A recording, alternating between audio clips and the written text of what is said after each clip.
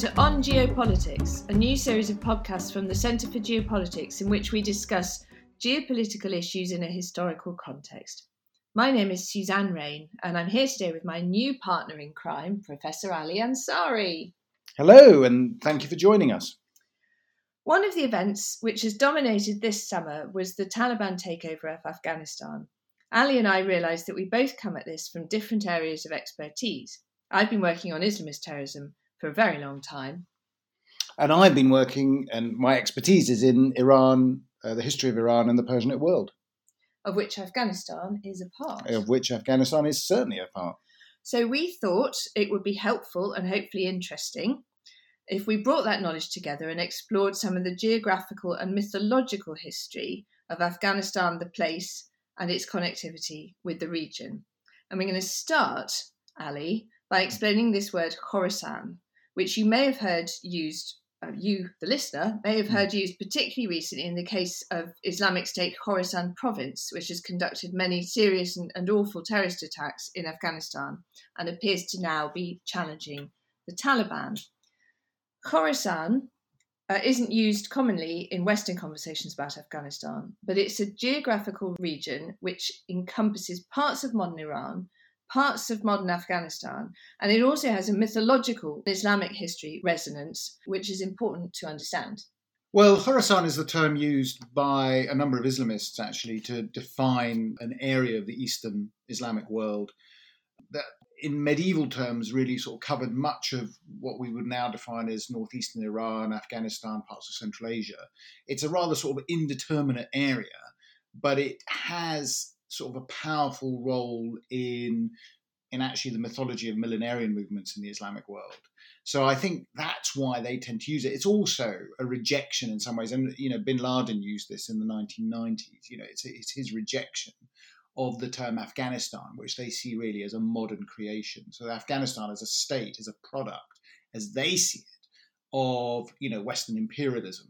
And, in some ways it is, but in actual fact, Afghanistan is the product of, in many ways, three imperial rivalries, not just the British and the Russian, but also the Persians in the middle, and how they sort of competed for influence in this sort of mountainous region. So, Afghanistan itself, as a sort of recognizable, territorially delimited country, is really a product of the 19th century. Can you take us right back to the history? Because was Khorasan Greater Khorasan? Because sure. I know that That's the term they use, of course. Yeah, I know there's a province in current modern-day Iran which is called Khorasan, but the Greater Khorasan, was it ever a sort of a place in its own right? Does it? Well, it was. I mean, I suppose it was a territory, but again, when we're talking about the pre-modern era, it's pretty loosely defined. I mean, we don't have sort of clearly defined borders. You could almost consider it as borderlands, the Marcher area, where the fringes of the Islamic world. And of course, it comes to prominence in Islamic history because that is where the Abbasid revolution in the 8th century sort of emerges, and this notion of the black flags, and a number of the hadiths that are still recited today, these traditions of the Prophet, that are used in, they're meant to be sort of prophetic in some ways. I mean, a number of these had supposedly predicted the rise of the Abbasids, which was this medieval revolution that overthrew the first dynasty in Islam, the Umayyads, and put in the Abbasids that were from the family of the Prophet. The Abbasids, in that sense, the Abbasid revolution was meant to be, in effect, the restoration of the dynastic Muslim rule. So you had this sort of narrative of the place in the east, because what does the name Khorasan? Well, Khorasan just simply means, actually in Persian, just means the land where the sun rises, effectively. So you could say the land of the rising sun. But it's simply really a descriptor of the east, effectively, where the sun rises. So there's nothing actually that mysterious about it, although these days, because of all the sort of the mythologies and the apocalyptic myths and other things that are associated with it, it's given this sort of rather sort of mysterious layer. And of course, as we'll discuss, I think a little bit later, there are some intriguing, if perhaps slightly worrying, coincidences between both the Shia and the Sunni mythologies that are developing, as you've looked at with Sunni groups, and I've looked at with obviously what's going on in Iran. So Ali, I know you and I differ on the extent to which we should mythologize the Khorasan. And my real question is, it wasn't ever a proper state. It is now a province in modern day Iran. Mm. But obviously it has been part of the sort of Greater Khorasan thing was part of a much broader political entity, wasn't it? I don't think we differ too much in terms of Khorasan as a geographical area exists in the medieval world. I mean, in the medieval world, they refer to, even medieval geographers refer to the sort of Eastern Islamic world as sort of Khorasan or Greater Khorasan. I think the interesting thing is how modern Islamists, in a way, have taken this medieval concept and turned it to good political use. So in one sense, I mean, for me, what I hope listeners will appreciate is that Khorasan is a real place. I mean, it is there. It's a territory. So can we talk about what cities? What are the big cities of Khorasan? Well, I mean, these would be anything coming from Mashhad in Iran to Herat to Balkh. I think there are a big part of modern day Afghanistan. Yes, absolutely, and also parts further of afield. So yeah. would Bukhara count? Or? Again, these things are sort of quite fluid, but yes, I think Bukhara, Samarkand. I mean, the way they refer to it is basically this vast geographic expanse that is this undefined part of the Eastern Islamic world. And the reason they use it, of course, today is because they're rejecting the notion of these modern states. Yeah. Modern states are, in their view, European constructions, products of the modern world, for which they don't want to have anything to do with, frankly. So, Bin Laden and the others, and now we have, as the ISIS-K or whatever. What they're talking about really is they're sort of rejecting this notion that there's any such state as Afghanistan. In that sense, the Taliban are quite modern, actually. I mean, it's got they're accepting that they're a government of a territory, and to some extent, of course, what they're saying in terms of Afghanistan being a creature, in a sense, of development of the modern world, as many states are, of course, is not untrue. I mean, the Afghanistan as a distinct political body is really a product of the 18th and 19th centuries. The breakdown of one of the last great Persian imperiums under a king known as Nader Shah, when he died in the mid-18th century, one of his Afghan generals basically split off the territory that we now know as Afghanistan and set himself up, Ahmad Durrani. And then subsequently in the 19th century, despite Iranian attempts to basically seize back the province of Herat and the city of Herat, which they always considered, by the way, to be part of Iran. I mean, this is the interesting thing, and it's Persian-speaking. And we have to remember, of course, Afghanistan in a cultural sense has less to do with South Asia. And we always talk about Afghanistan in relation to South Asia, but actually Afghanistan, I think, can be better understood in relation to Iran. And historically, it's very clear. And the Iranians tried, finally, several attempts in the early 19th century to reclaim Herat, partly at the encouragement of the Russians, as to be said. The British resisted. I mean, interestingly enough, we talk about the Anglo-Afghan wars and all this, but actually the British were very keen on protecting the territorial integrity, as they saw it, of this fledgling state, and eventually went to war over it. I mean, they went to war over it with Iran in 1856, defeated the Iranians, and then in 1857 at the Treaty of Paris, you finally get this sort of acceptance by the Iranians that they can't take Herat, that Herat is now part of Afghanistan. I suppose that the shape, the territory of Afghanistan as we understand it today comes into form in 1857. But of course, for Islamists, as you know, much better than me, this is complete gibberish. I mean, as far as they're concerned, Afghanistan is a completely made-up place. Yeah. For them, Afghanistan is the myth. Khorasan is the real place. Whereas for us, we sort of look at it and say, well, Khorasan is a bit of a sort of a medieval, it's a bit like saying someone talking about Francia or wanting to talk about, Mercia or Wessex. I mean, yes, we can talk about it, but it's slightly lost in the mists of time. For them, it has this political utility because, in a single word, what he's saying, he's rejecting the modern world. Yeah. He's rejecting that sort of European world. And I think, as we're going to talk about, allows them to talk about all these wonderful prophetic hadiths and other things which emanate, as they say, from Khorasan. Which is precisely the thing, is that it's not just a rejection of modern states, but it has this tremendous emotional pull, but it's an emotional pull based on a belief system in a way. So it's not simply emotion. And that goes back to this hadith. That's right, yeah. It triggers, doesn't it? It triggers in them something, which is quite interesting. And the hadith, so it's called the hadith of Khorasan, or the hadith of the black banners. That's right. And what it says in this hadith is, if you see the black banners coming from Khorasan, join that army, even if you have to crawl over ice, no power will be able to stop them, and they will finally reach Jerusalem, where they will erect their flags. So in apocalyptic or prophetic terms, this is a really important hadith for particularly the Sunni Islamists, but I think we'll talk a bit more about I think the interesting thing is that there's a degree of overlap, which is a bit worrying, isn't it?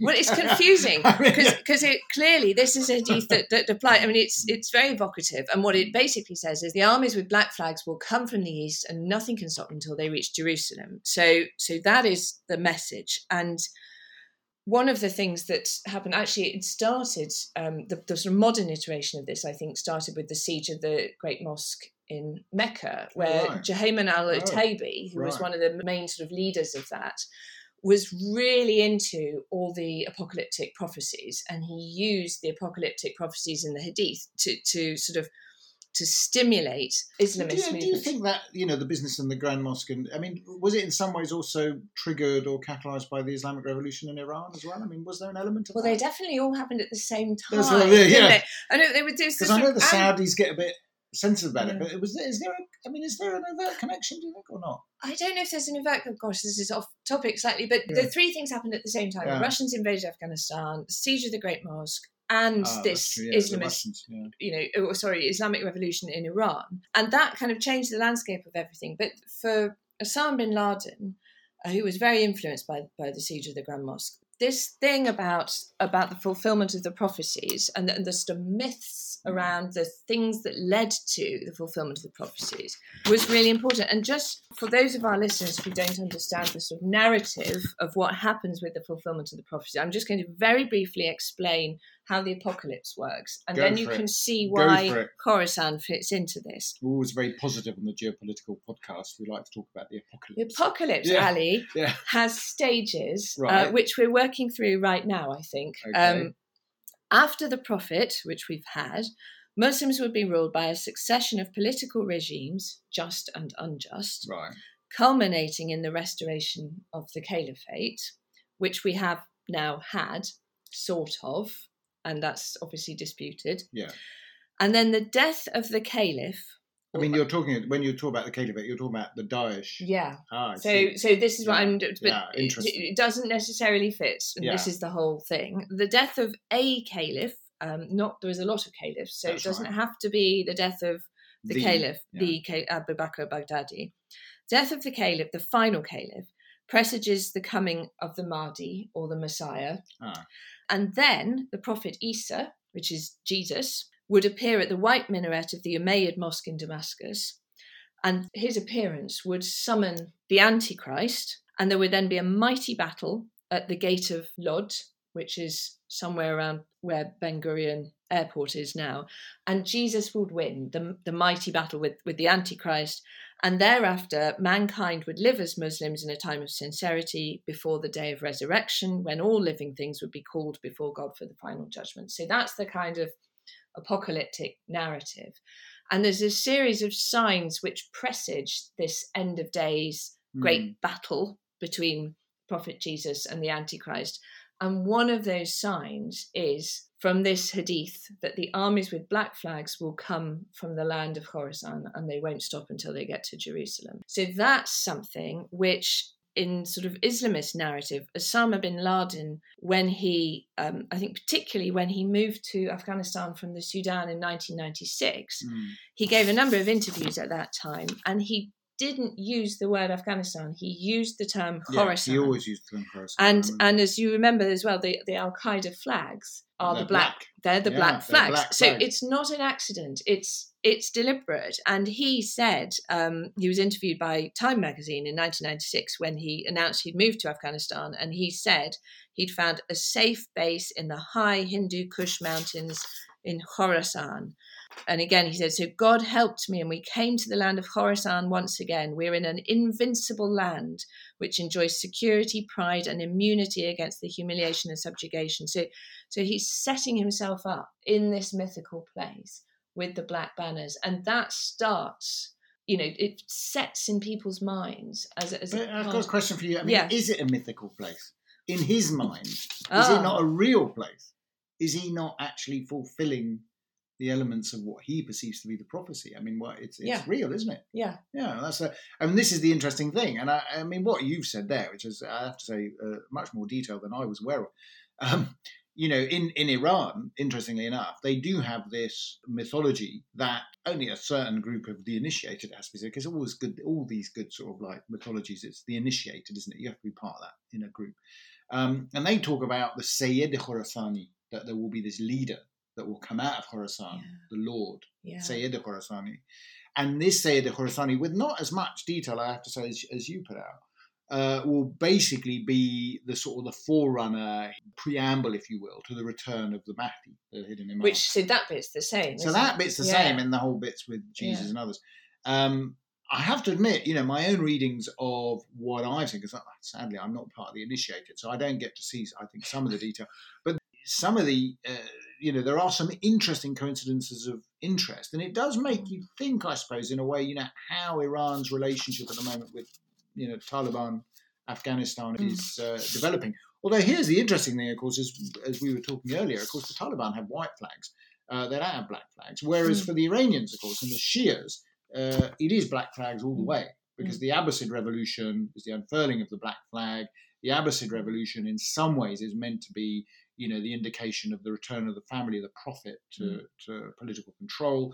It's obviously not Shia, strictly speaking, but nonetheless, it's meant to be more approximating to what Shias might want or believe, and clearly against the Umayyads in Damascus. So the whole iconography of the black flags and the unfurling of the black flags and the sort of that's something that's quite prominent in Shia eschatology and belief. And of course, coming from Khorasan, and what Khorasan means, of course, in the Iranian sense, which is quite interesting, is they actually really are talking about the province. So you come from Khorasan. So if you think about it, Ayatollah Khamenei, who's the current supreme leader, is from Khorasan, right? His family are from Khorasan, from Mashhad and these areas.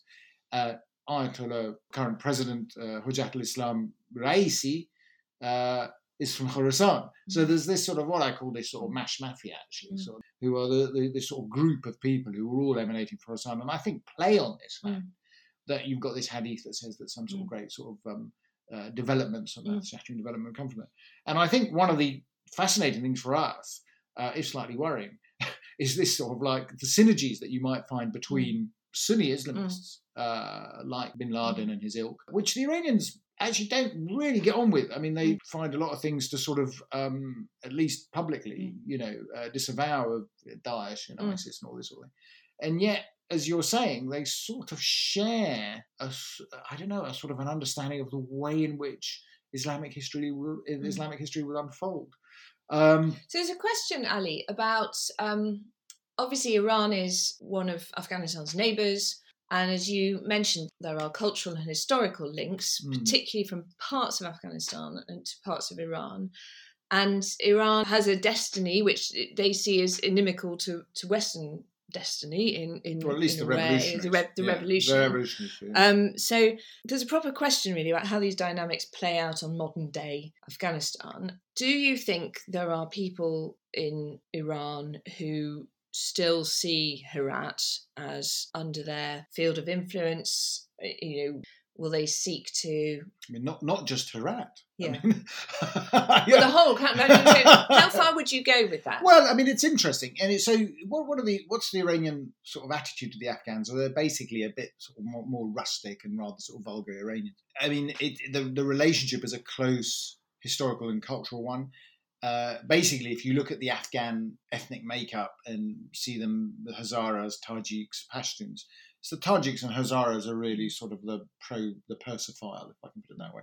The Pashtuns are seen as slightly sort of like beyond the pale. The more fractious relationship historically between Iran and tribes that come out of Afghanistan are with the Pashtuns. I mean, those are so in collective Iranian historical memory. There is this view of the Afghans, and the Afghan is really the term they use for the Pashtuns, by the way. That it was the sort of the Afghans who overthrew the Safavids in the early 18th century in a very, very bloody campaign, and basically destroyed Isfahan and made a complete mess of it. And there's sort of in popular perception, these are the barbarians at the gates. I mean, that's basically the way they look at it, even though they really are barbarians, if I can put it that way. I mean, because, the official language in Afghanistan and stuff is Dari, which is essentially a dialect of it's a sort of Persian, we can, it's understandable. So the Iranians feel that essentially, Afghanistan is in a sense a sister state. But they certainly believe, to be more specific in a sense, that those western provinces of Afghanistan, Herat in particular, Farah province, Nimruz, these are the areas that are really part of an older Persian patrimony. Yeah. There are other places, of course. Mesopotamia and the Caucasus and stuff are areas where the Iranians see these as their near abroad. But it's very striking that and there's lots of Afghan refugees in Iran, and there's lots of sort of like connection. It was very striking. Ismail Khan, the warlord, the Lion of Herat, when he fled recently into Iran and came to Mashhad, he actually said, as he arrived, that it's good to be back in the mother country. He was very explicit about it. Now, of course, it's good diplomacy. He's come in as effectively a refugee, and the Iranians will love it. But the fact is, there's a huge, huge connection between the two countries. And, Ahmad Shah Massoud's son, who's busy fighting or, holding his own in Panjshir. Basically grew up in Mashhad, after his father's assassination after 9/11. He grew up. So again, those cultural links are extremely tight. And I think one of the things we have to be aware of, I suppose, is that the relationship is not just a sectarian, if I can put it that way. It's not just about these sort of religious beliefs and myths. There's a strong sort of ethnic and historical and, what we might call a sort of secular mythology that goes on about between Iran and Afghanistan. Many of the sort of the great heroes in Iranian mythology, if you look at them, are from Afghanistan, in modern Afghanistan. Have you got some examples of those? God, I couldn't think off the top of my head, but maybe we can go back and I'll have a look. But, they're from places like Balkh and Herat. And, there are, these are mythological heroes that emerge from, basically, if you look at it, and this is quite, I suppose, interesting as well, is that the Iranian national, I use that term with some qualification, of course, mythology in the Book of Kings, which is this sort of great narration of Iranian sort of ascent from the dawn of time, is a product of Khorasan, actually. It's a product of the Eastern Iranian world. Yeah. And these narratives come from there. Nothing to do with Islam at all, by the way. I just emphasize that. It's all to do with this foundation myth, creation myth, whatever you want. And a lot of these figures populate cities that range from, obviously Iran today as we have it, all through to Afghanistan, to Turkmenistan, and up. So the interesting thing, I suppose, for us when we're looking at this is it's very multi-layered. These Islamist myths are but one. Yeah. If, as you were outlining there, because of things that are going on, some of the more important and misunderstood. I'm going to flip right back into the harsh reality of the present day, which mirrors, I think, what you were talking about then, and talk about Daesh Khorasan province. Okay. Because it's more interesting that there are more curious parallels than you'd think in sort of geographical terms, I think. So obviously Daesh, the Islamic State Caliphate, was announced in June 2014. Its Khorasan province, it was organised by a number of provinces, which one is the Khorasan province. Okay. That was formally established in January 2015. And it's been much more resilient than people would have thought. It's been around for a while. Around for a while. And people thought, oh no, the Taliban will totally take control over this. We'll just ignore this. But in fact, what it is sort of fresher, younger, angrier than the Taliban. And it obviously had that huge energy which came from the establishment of caliphate, the narrative of the fulfillment of the prophecies, which drew everybody into this sort of collective endeavour. And being the Khorasan province, it has a role in that.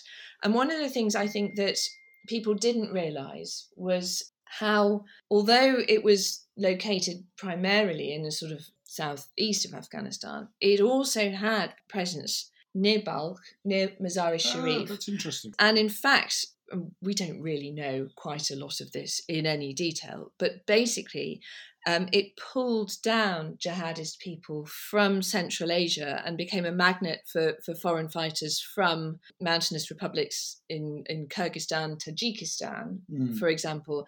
And basically, as the jihadists have come under increased pressure in Syria, they've had to have somewhere else to go. And so you have this kind of sense of Afghanistan, again, being a place, being Khorasan, where those networks from Kazakhstan, Kyrgyzstan, and Uzbekistan, who already have these links into Daesh Khorasan province, have somewhere to go. So I think there's there's something interesting which we don't properly understand, again happening with the resonance of Khorasan to a completely different group of people with a completely different set of beliefs, Ali. And this is where I think we come back to, although at the heart of this, they share an understanding of this sort of idea of Khorasan, their idea of what you do with the idea of Khorasan is very different. It is very different. So the Iranians, they're Shia, they have ethnic links to one sort of set of people in Afghanistan. Absolutely.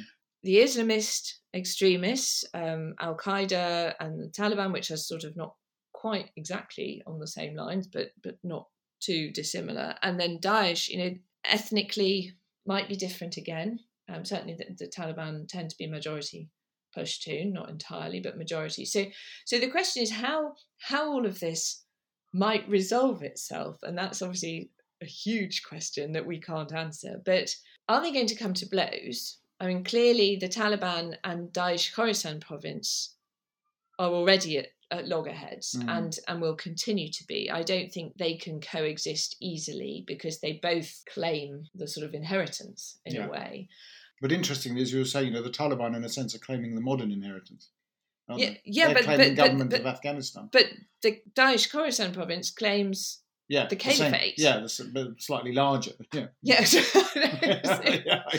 The same place. While Iran is, what are they claiming in the modern world? Well, they're claiming leadership of the Muslim world. Yeah. I mean, that's what they're claiming. And they're claiming that, the Islamic Revolution is this sort of like great, almost revelation in Islamic history. Their problem is that they're Shia, and of course the majority of the Muslim world are Sunni, so they're not going to really see eye to eye. But I think what you're saying is that there are, the mythology is proving that sort of it's squaring the circle, isn't it? I mean, if you share that same understanding of the sort of unfolding of Islamic history in that sense, despite the fact that there obviously be disagreements on particularities, but your broad vision in a sense might be similar, then there's perhaps a little bit more coincidence of interests and a little bit more where they can work in. I mean, to be honest, from my perspective, when we're looking at Iran, I think it would be a very hard sell, in Iran for them. Because, while, to be blunt, the regime in Iran has made great play of the fact that it's opposed to Daesh and the others. It's fought against them, obviously, in Iraq and Syria. And remind me, because I do want to ask you a question about the Western side of it, because the definitions there are quite interesting too. But, this idea that they can suddenly sort of all, meld in together. I'm sure there are some, Muslim thinkers in the Shia world who do feel that at the end of time or whatever, or when we get to it, it'll all go back to being one, big happy family, and there won't be Shias and Sunnis, you see, it'll all be one together. But I think, I have to say, it would be quite a big ask. I don't know how they're going to. It would explain, I suppose, to some extent, geopolitical considerations aside, how some people in the Iranian regime did collaborate in some ways with the Taliban and with elements of Al-Qaeda in the post 9/11 period. Well, of course, much to my horror, I have to say. The deputy leader of Al-Qaeda was sitting in Iran. Has been in Iran. Yeah, Saif al-Adl has been in Iran for almost the entire time. Yeah, and he was under Osama bin Laden. In the 90s, he was responsible for maintaining the relationships with the Taliban. As far as we know, he's still in Iran. Okay, and it's been presented in different ways at different times. So he's under house arrest. Yeah, they sort of present it in Iran as if, he's our guest, they say, in inverted commas, and we keep an eye on him. And of course, the argument that is presented to the wider Iranian population is this also protects us, because it's a way of sort of saying to them, don't attack us. But then, Iran has been, the target of some, ISIS or Sunni radical attacks. Both in Baluchistan and, of course, in Khuzestan and those areas. Yeah. So it's a bit of a mixed bag, in the sense of what it actually means. How do you think the current Iranian leadership will approach their relationship with the Taliban? Well, at the moment, what's striking about it is that it's been very interesting, actually. At the moment, they've sort of welcomed the Taliban victory. Much to, I have to say, the consternation of much of the Iranian populace who actually view the Taliban with quite deep horror. I mean, they sort of see them. It's not simply going back to it's not simply this sort of dislike of religious radicalism. It's also, as I've said, earlier, some of the sort of ethnic condescension that goes on about the Afghans as being somewhat rustic and a bit less, civilized than we are. So I think, there's a difficulty there. And what's happened over even the last 2-3 weeks is that some of the varnish, in a sense, is starting to come off, because I think there's several things here. One is that the regime in Iran realizes that cozying up too much to the Taliban doesn't play well with its own constituency. So, there was a moment, for instance, where they actually sent out instructions to the Iranian press that they mustn't use the word savage, and you mustn't use the word savage in relation to Taliban, because, of course, what the Iranian press were doing is bashy on it. It says savage, Taliban. So they said, you mustn't, you must be a bit more, sympathetic, I suppose. But actually, not all papers have actually adhered to that. I mean, so one of the centrist papers actually called them terrorists. I mean, they're very clearly Taliban terrorists, it said, and used actually the English term for it. Yeah. So there's a degree of friction there, I think, between, what the regime in Iran at the moment wants to do and what I think even some, in the press and others are willing to do. But I think also there's a little bit of wariness about what the Taliban might mean for Iran in the medium to longer term. So there's a degree of sort of hedging one's bets, I suppose, in terms of what they might be. I think they share, at least publicly, a very open dislike of, ISIS-K, ISIS Khorasan. But also the Iranians are quite keen to keep their hands in with the warlords. I mean, mainly their influence with the warlords. What's quite striking, I think, is the new head of the Quds Force, Ismail Ghani, made his name really in Afghanistan. That's where his expertise is. What was he doing in Afghanistan? I think he was the chief liaison with a lot of the warlords at the time, along with Soleimani, actually. I mean, when Soleimani was head of the Quds Force, he was also, but Soleimani, of course, was always seen as an Arabist. I mean, although he seemed to be everywhere, obviously, but he was seen, his primary skills were really seen as being, fluent in Arabic, dealing with the situation in the West. Ghani, on the other hand, is not an Arabist. I mean, he doesn't speak Arabic. His expertise is in the East. So, who knows? I mean, they might sort of re-energize or restart some of these relationships. And of course, they've got these Fatimian brigades, the Afghan Shia that they packed off to Syria. Yeah. So these are basically there and presumably could be sent back in if they wanted to. But I suspect at the moment the Iranians are trying, to watch and see and monitor it.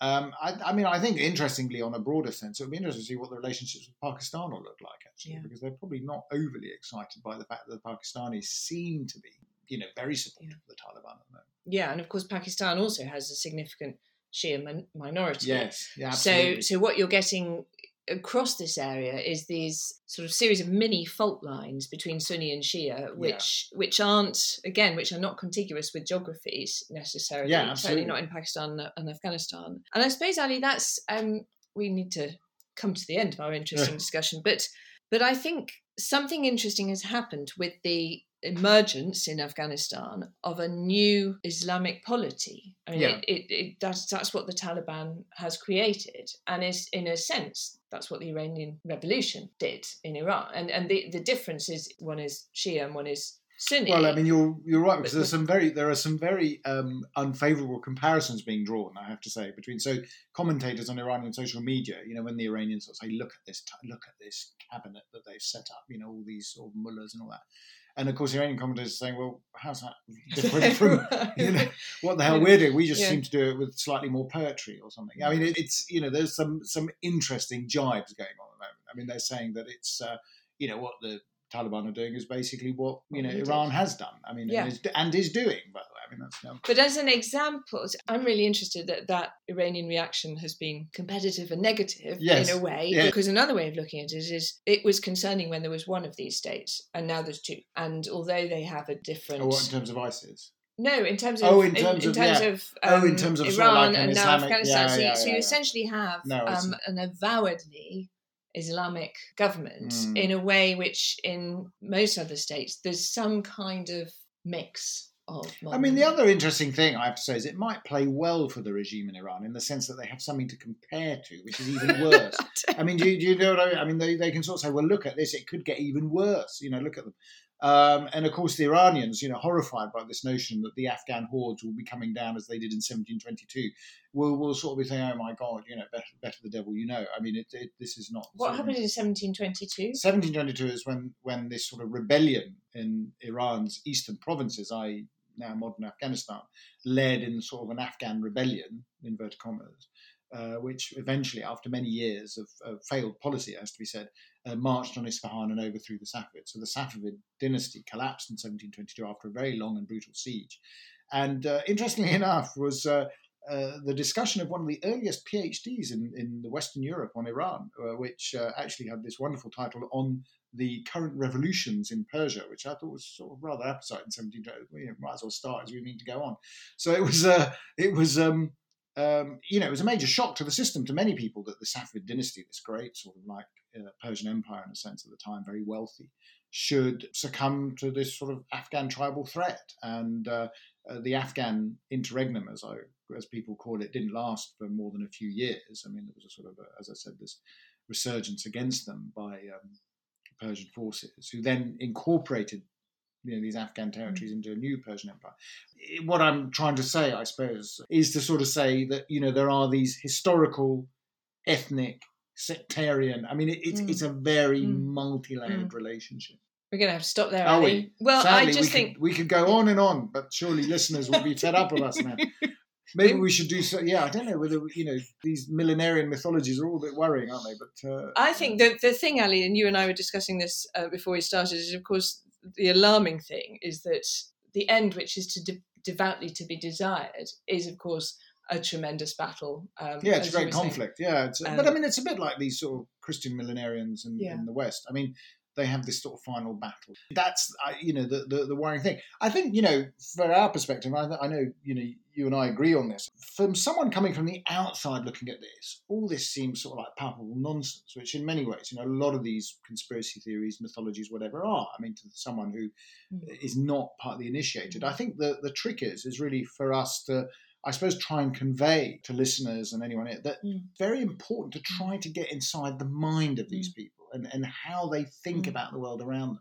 And I think that's why these myths, these ideas are extremely important.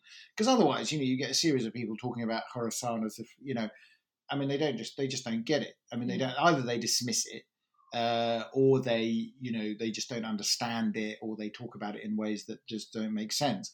What you really need to do is, I suppose, in some ways, strip away some of the verbiage, but also see, as you outlined in depressing detail, I have to say, the hadith and how they understand and explain the world around them, and how they fit that all. So for them, the defeat of the Soviet Union, the defeat of the United States, these are major events on the onward march towards the fulfillment of the prophecies. So, that's right, and that's why it will continue to be, even when we've all, moved on to the next thing and forgotten about Afghanistan. They won't be. They won't be, because they're living in Khorasan, and they know why Khorasan is so important as a step in the journey. So that's why we need to continue watching it. And I think we may revisit this at some time in the future, mightn't we, Susanna? We might well. We might well do.